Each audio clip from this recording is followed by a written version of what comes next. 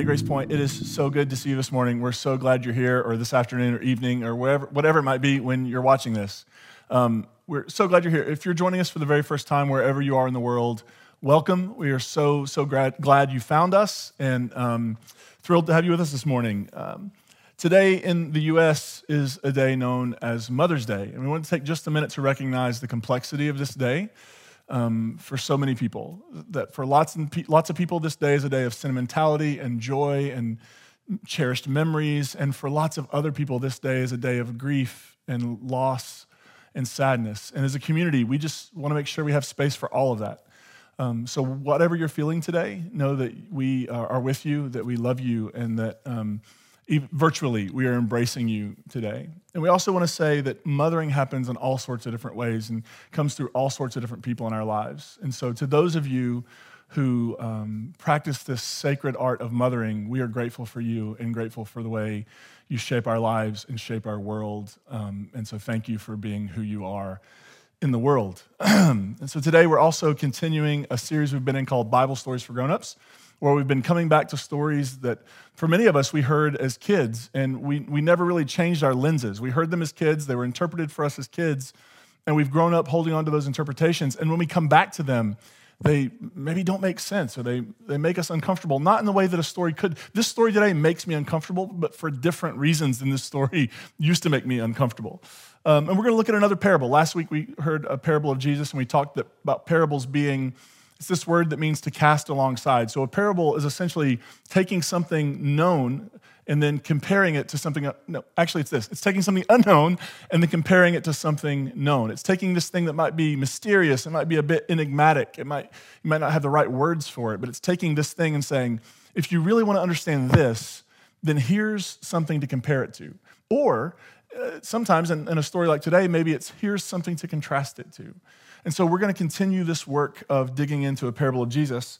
And for Jesus, these parables are always, or at least most often, they're about giving us insight into what the kingdom of God, or in the Gospel of Matthew, the language is kingdom of heaven.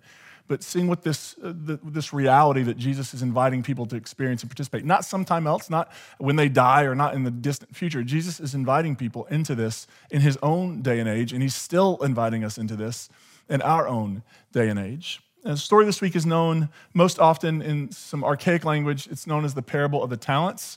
A talent in the ancient world, in the Roman world, was a unit of weight. It was around 80 pounds, but it was also a unit of currency, and a talent was about 6,000 denarii.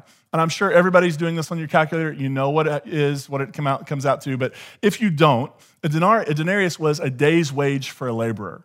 So a talent is 6,000 days' wages. And I got out my calculator and figured out that is more than 16 years' pay. So a talent is a lot of money. And we're going to see a lot of talents and a lot of money in this story. Now, you're going to hear it read from Matthew 25, 14 through 30. But before you do that, let me just say, in this translation we're going to read, it's the Common English Bible. It's a newer modern translation.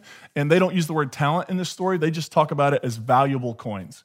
So let's take a minute, let's hear this story, and then we'll come back and ask questions like, what do we do with this story today? The kingdom of heaven is like a man who was leaving on a trip. He called his servants and handed his possessions over to them. To one, he gave 5 valuable coins. To another, he gave 2, and the other he gave 1. He gave each according to their abilities.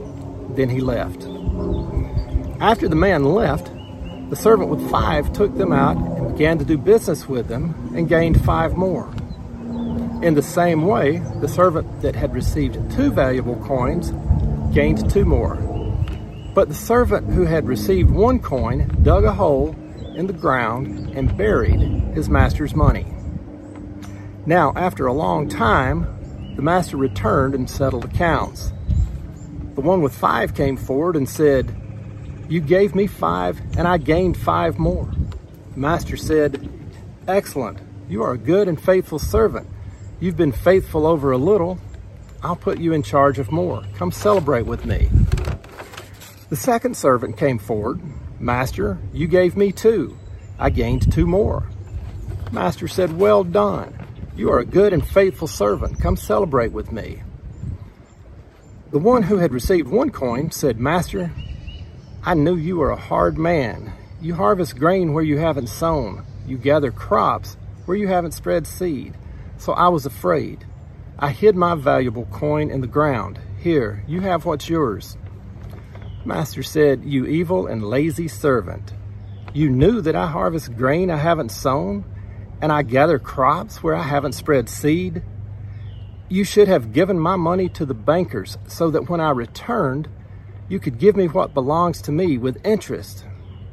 Take from him the coin and give it to the one with 10. Those who have much will receive more, and they will have more than they need. But as for those who don't have much, even the little they have will be taken away. Take the worthless servant and throw him out into the farthest darkness. People there will be weeping and grinding teeth." All right, so another interesting, maybe that's the word used for it, uncomfortable, challenging story. Before we jump into sort of interpreting the story, fun fact.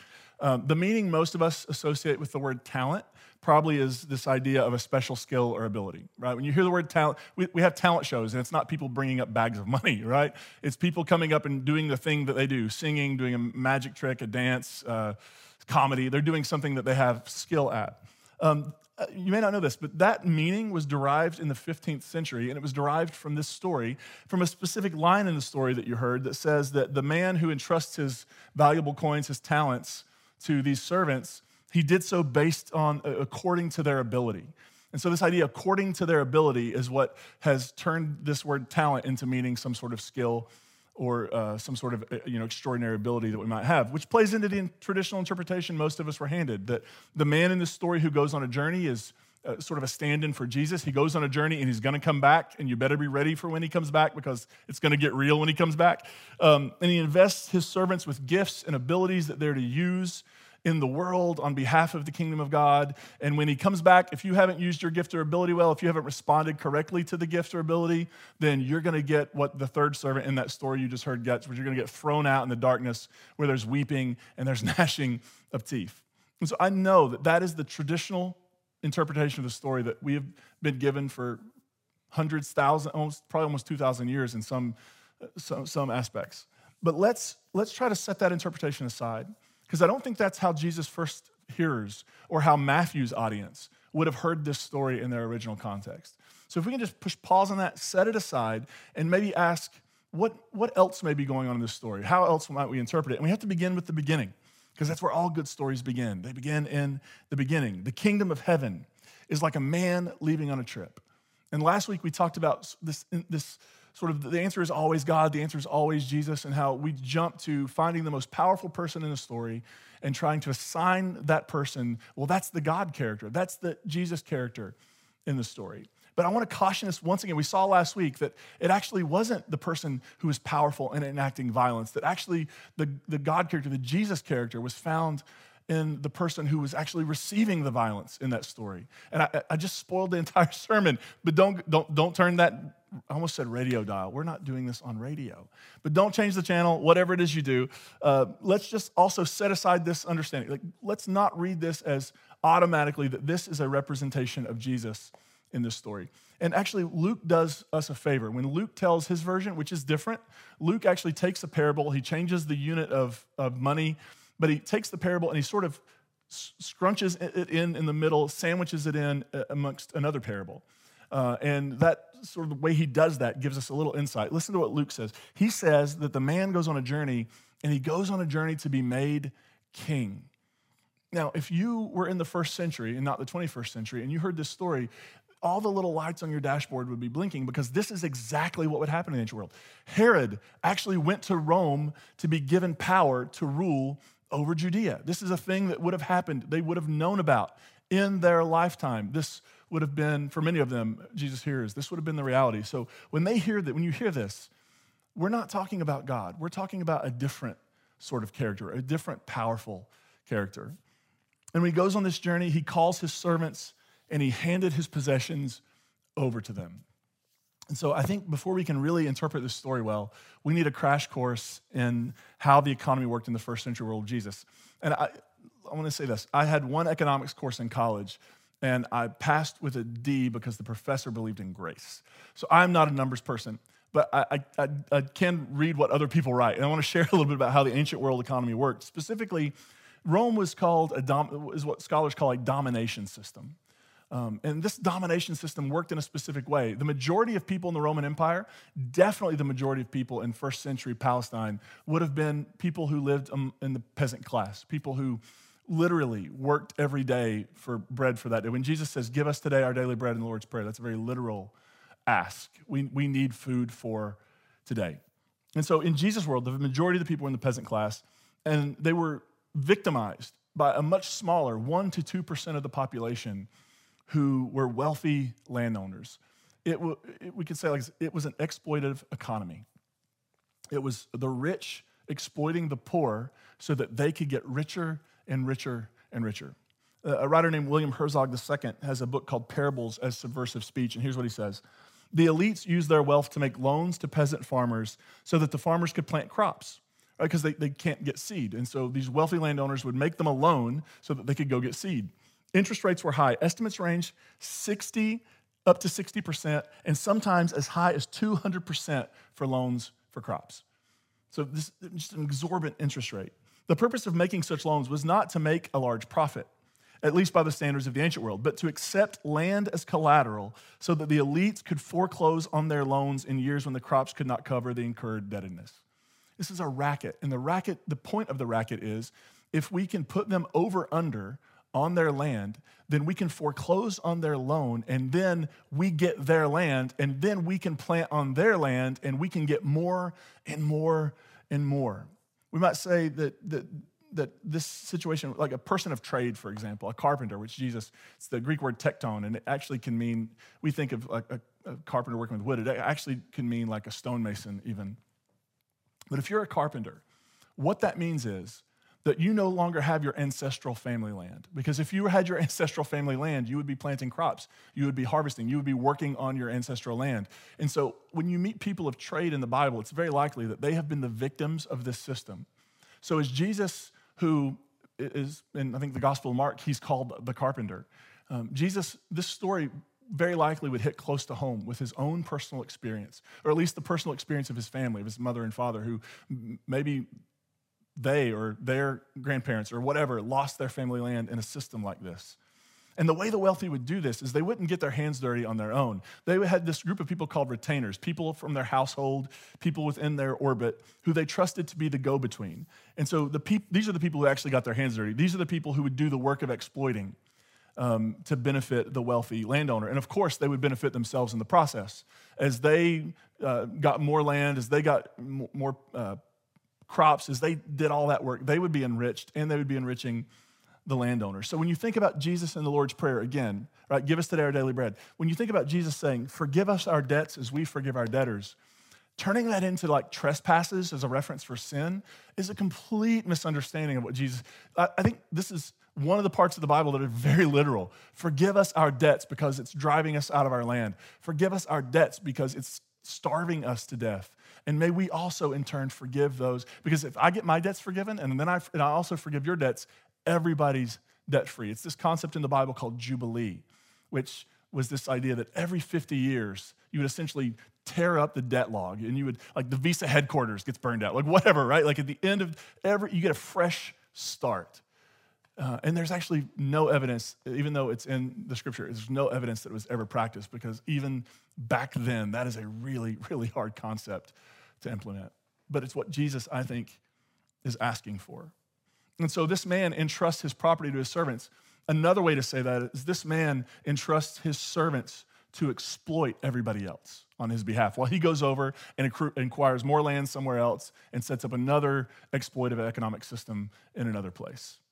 And after the man left, he goes on the journey. We're told that the servant who received 5 talents, 5 valuable coins, went and put them to work and immediately doubled it. We're told that the servant that received 2 put those 2 coins to work and immediately doubled it. And then we're left with this the third servant who gets 1 coin. And here's what Matthew says.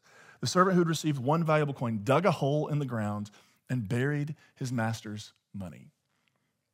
And then, after a long time, The master of those servants returned and settled accounts with them. If there were it'd be neat to have a Bible that comes with sound effects. Maybe that's a thing we should do someday. But if there were a sound effect at this part of the Bible, it would be dun, dun, dun, right? Because this is the moment when the master returns and you are now accountable for what you have done in the master's absence.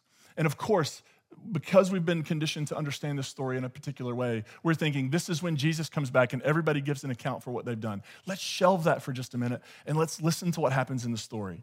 The master comes back and realizes that 2 of the servants have done really, really well. They've doubled the investment he gave them. They've exploited people nicely and they have done really, really well. And so the master says, well done, you are a good and faithful servant. You've been faithful over a little, I'll put you in charge of much. Come celebrate with me. Because when you double your investment, that's a thing you celebrate, right? And then there's the 3rd servant. And just imagine the camera panning over to the 3rd servant who's standing there with dirt on his hands and under his fingernails because he went and dug up the coin that he buried when the master left. And Matthew says, now the one who received 1 valuable coin came and said, Master, I knew that you are a hard man.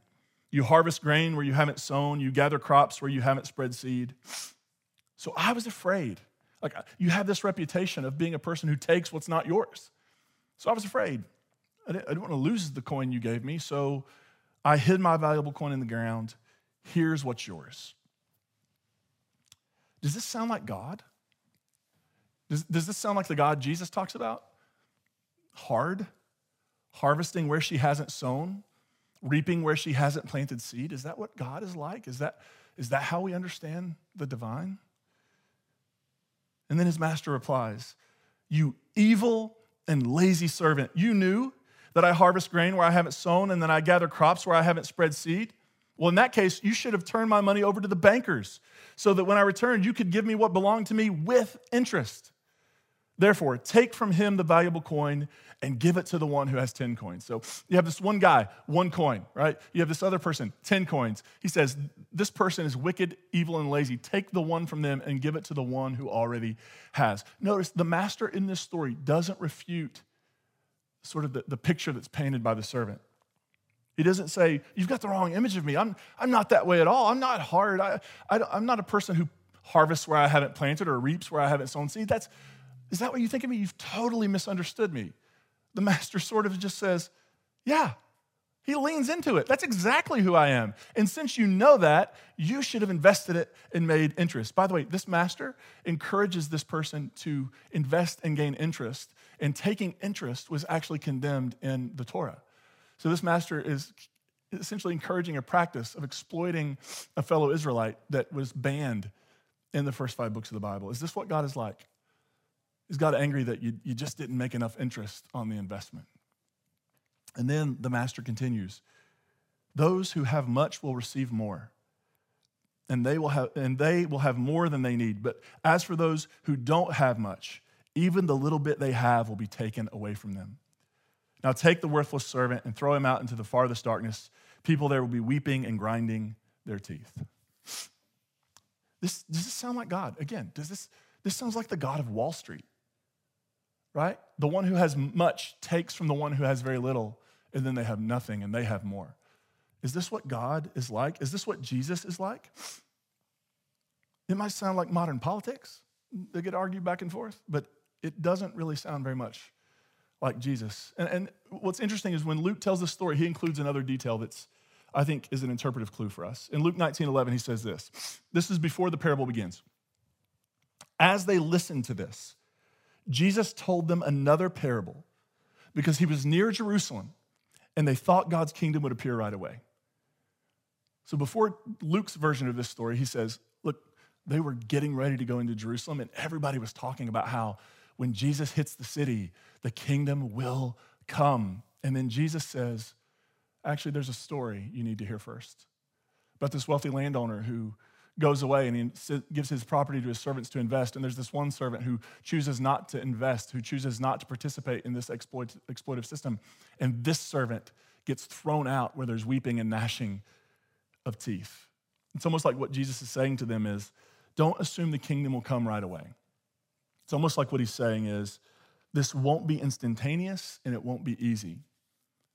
It's almost like he's saying the empire won't just let us create a brand new social order that upends their way of doing business.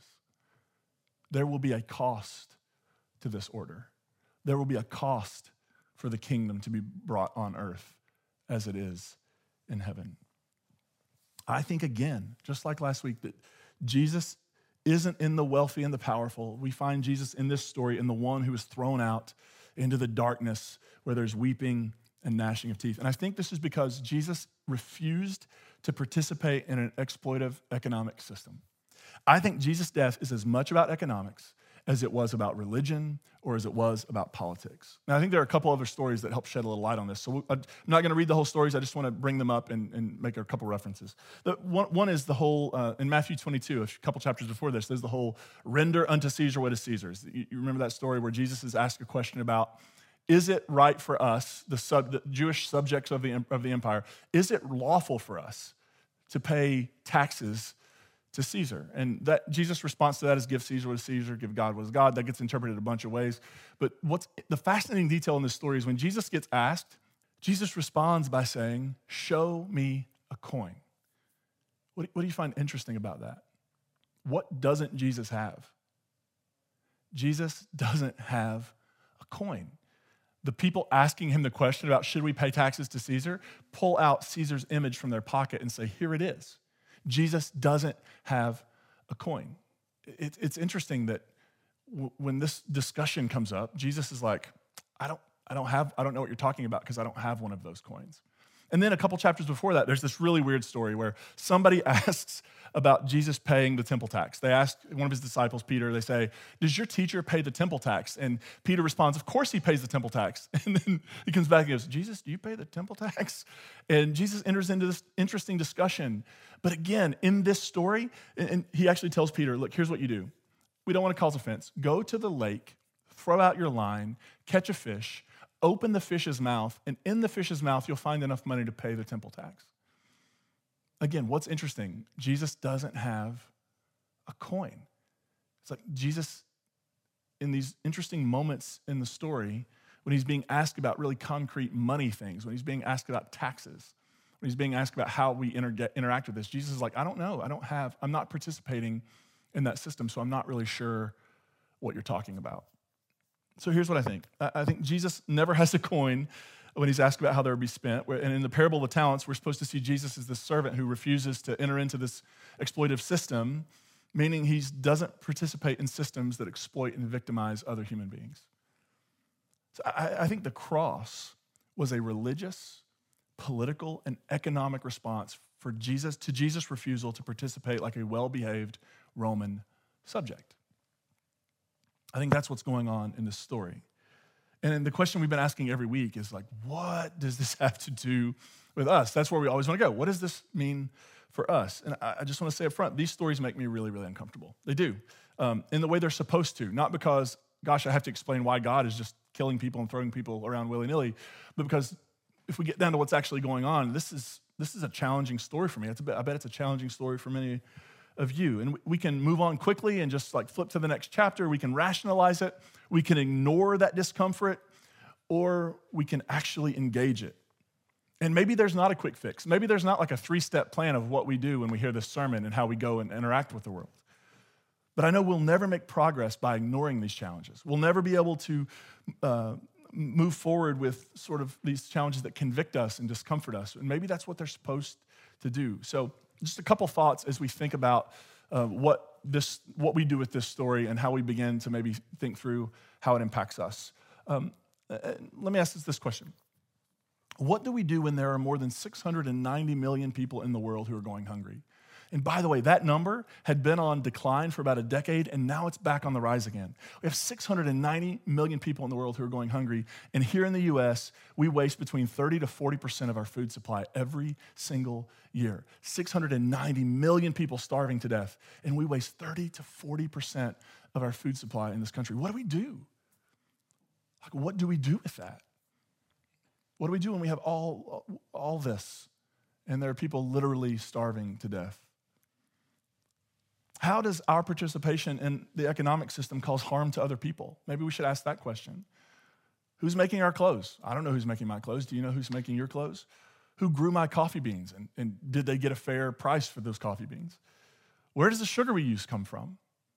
Right? Because there are people literally in the Dominican Republic who are being enslaved to produce the sugar we put in our tea and in our coffee. How does what I choose to buy or how I spend my money contribute to the further marginalization and oppression of the most vulnerable people, not only in this country, but around the world? One application of this story might be a call to divest from companies and products that refuse to practice a just and equitable ethic. Right? Maybe that's one of the calls. Right? There's the reason the third servant gets sort of thrown out at the end of the story, because asking these questions makes things really difficult for everybody. Yet it's this challenge of creating a more just and equitable world for all of God's kids that I think is what we've been given as followers of Jesus. That is our call. A more just and equitable world, which means followers of Jesus shouldn't be the people going, shh, shh, shh, don't ask that. Followers of Jesus should be the people with megaphones saying, what are we doing and how do we do it better? Who are we harming and how do we harm no one? What if we could have a world where everybody had enough? I think that's the Jesus vision for the world. I wonder how you're hearing this story. I wonder how the Spirit might be speaking to us through this story. I want to close with one more quote from William Herzog in his book, Parables of Subversive Speech. And I think it's really interesting. Herzog, he describes the third servant who gets kicked out. He describes the third servant as a whistleblower, because the servant, by refusing to participate, is whistleblowing the entire system and exposing it for the unethical, damaging, creating human carnage system that it was. He says, the whistleblower is no fool. He realizes he will pay a price, but he has decided to accept the cost rather than pursue the exploitive path. Look, we know what happens to whistleblowers, right? Look what happened to Reality Winner, who's still sitting in prison. We know what happens to whistleblowers. Rand Paul wants to read your name in front of the Senate. But we also know that whistleblowers sometimes are the people who have the courage to really bring about, shed light on things that are really, really painful and awful and harming. And this person in this story, what if our role in the world is to be whistleblowers when we see injustice and when we see people being oppressed and marginalized? We should be the people going, really, is this what we're doing? What if we began to see the cross as one massive whistleblow on the way we think we can kill our way to peace? That if we can just get rid of the people causing the problem for us, then we'll be in this nice, happy world where everything goes the way we want. The whistleblower knows there will be a price to pay, but he decides to accept the cost rather than to pursue the exploitive path. My only prayer at the end of this story is, God, help us to do the same. Amen.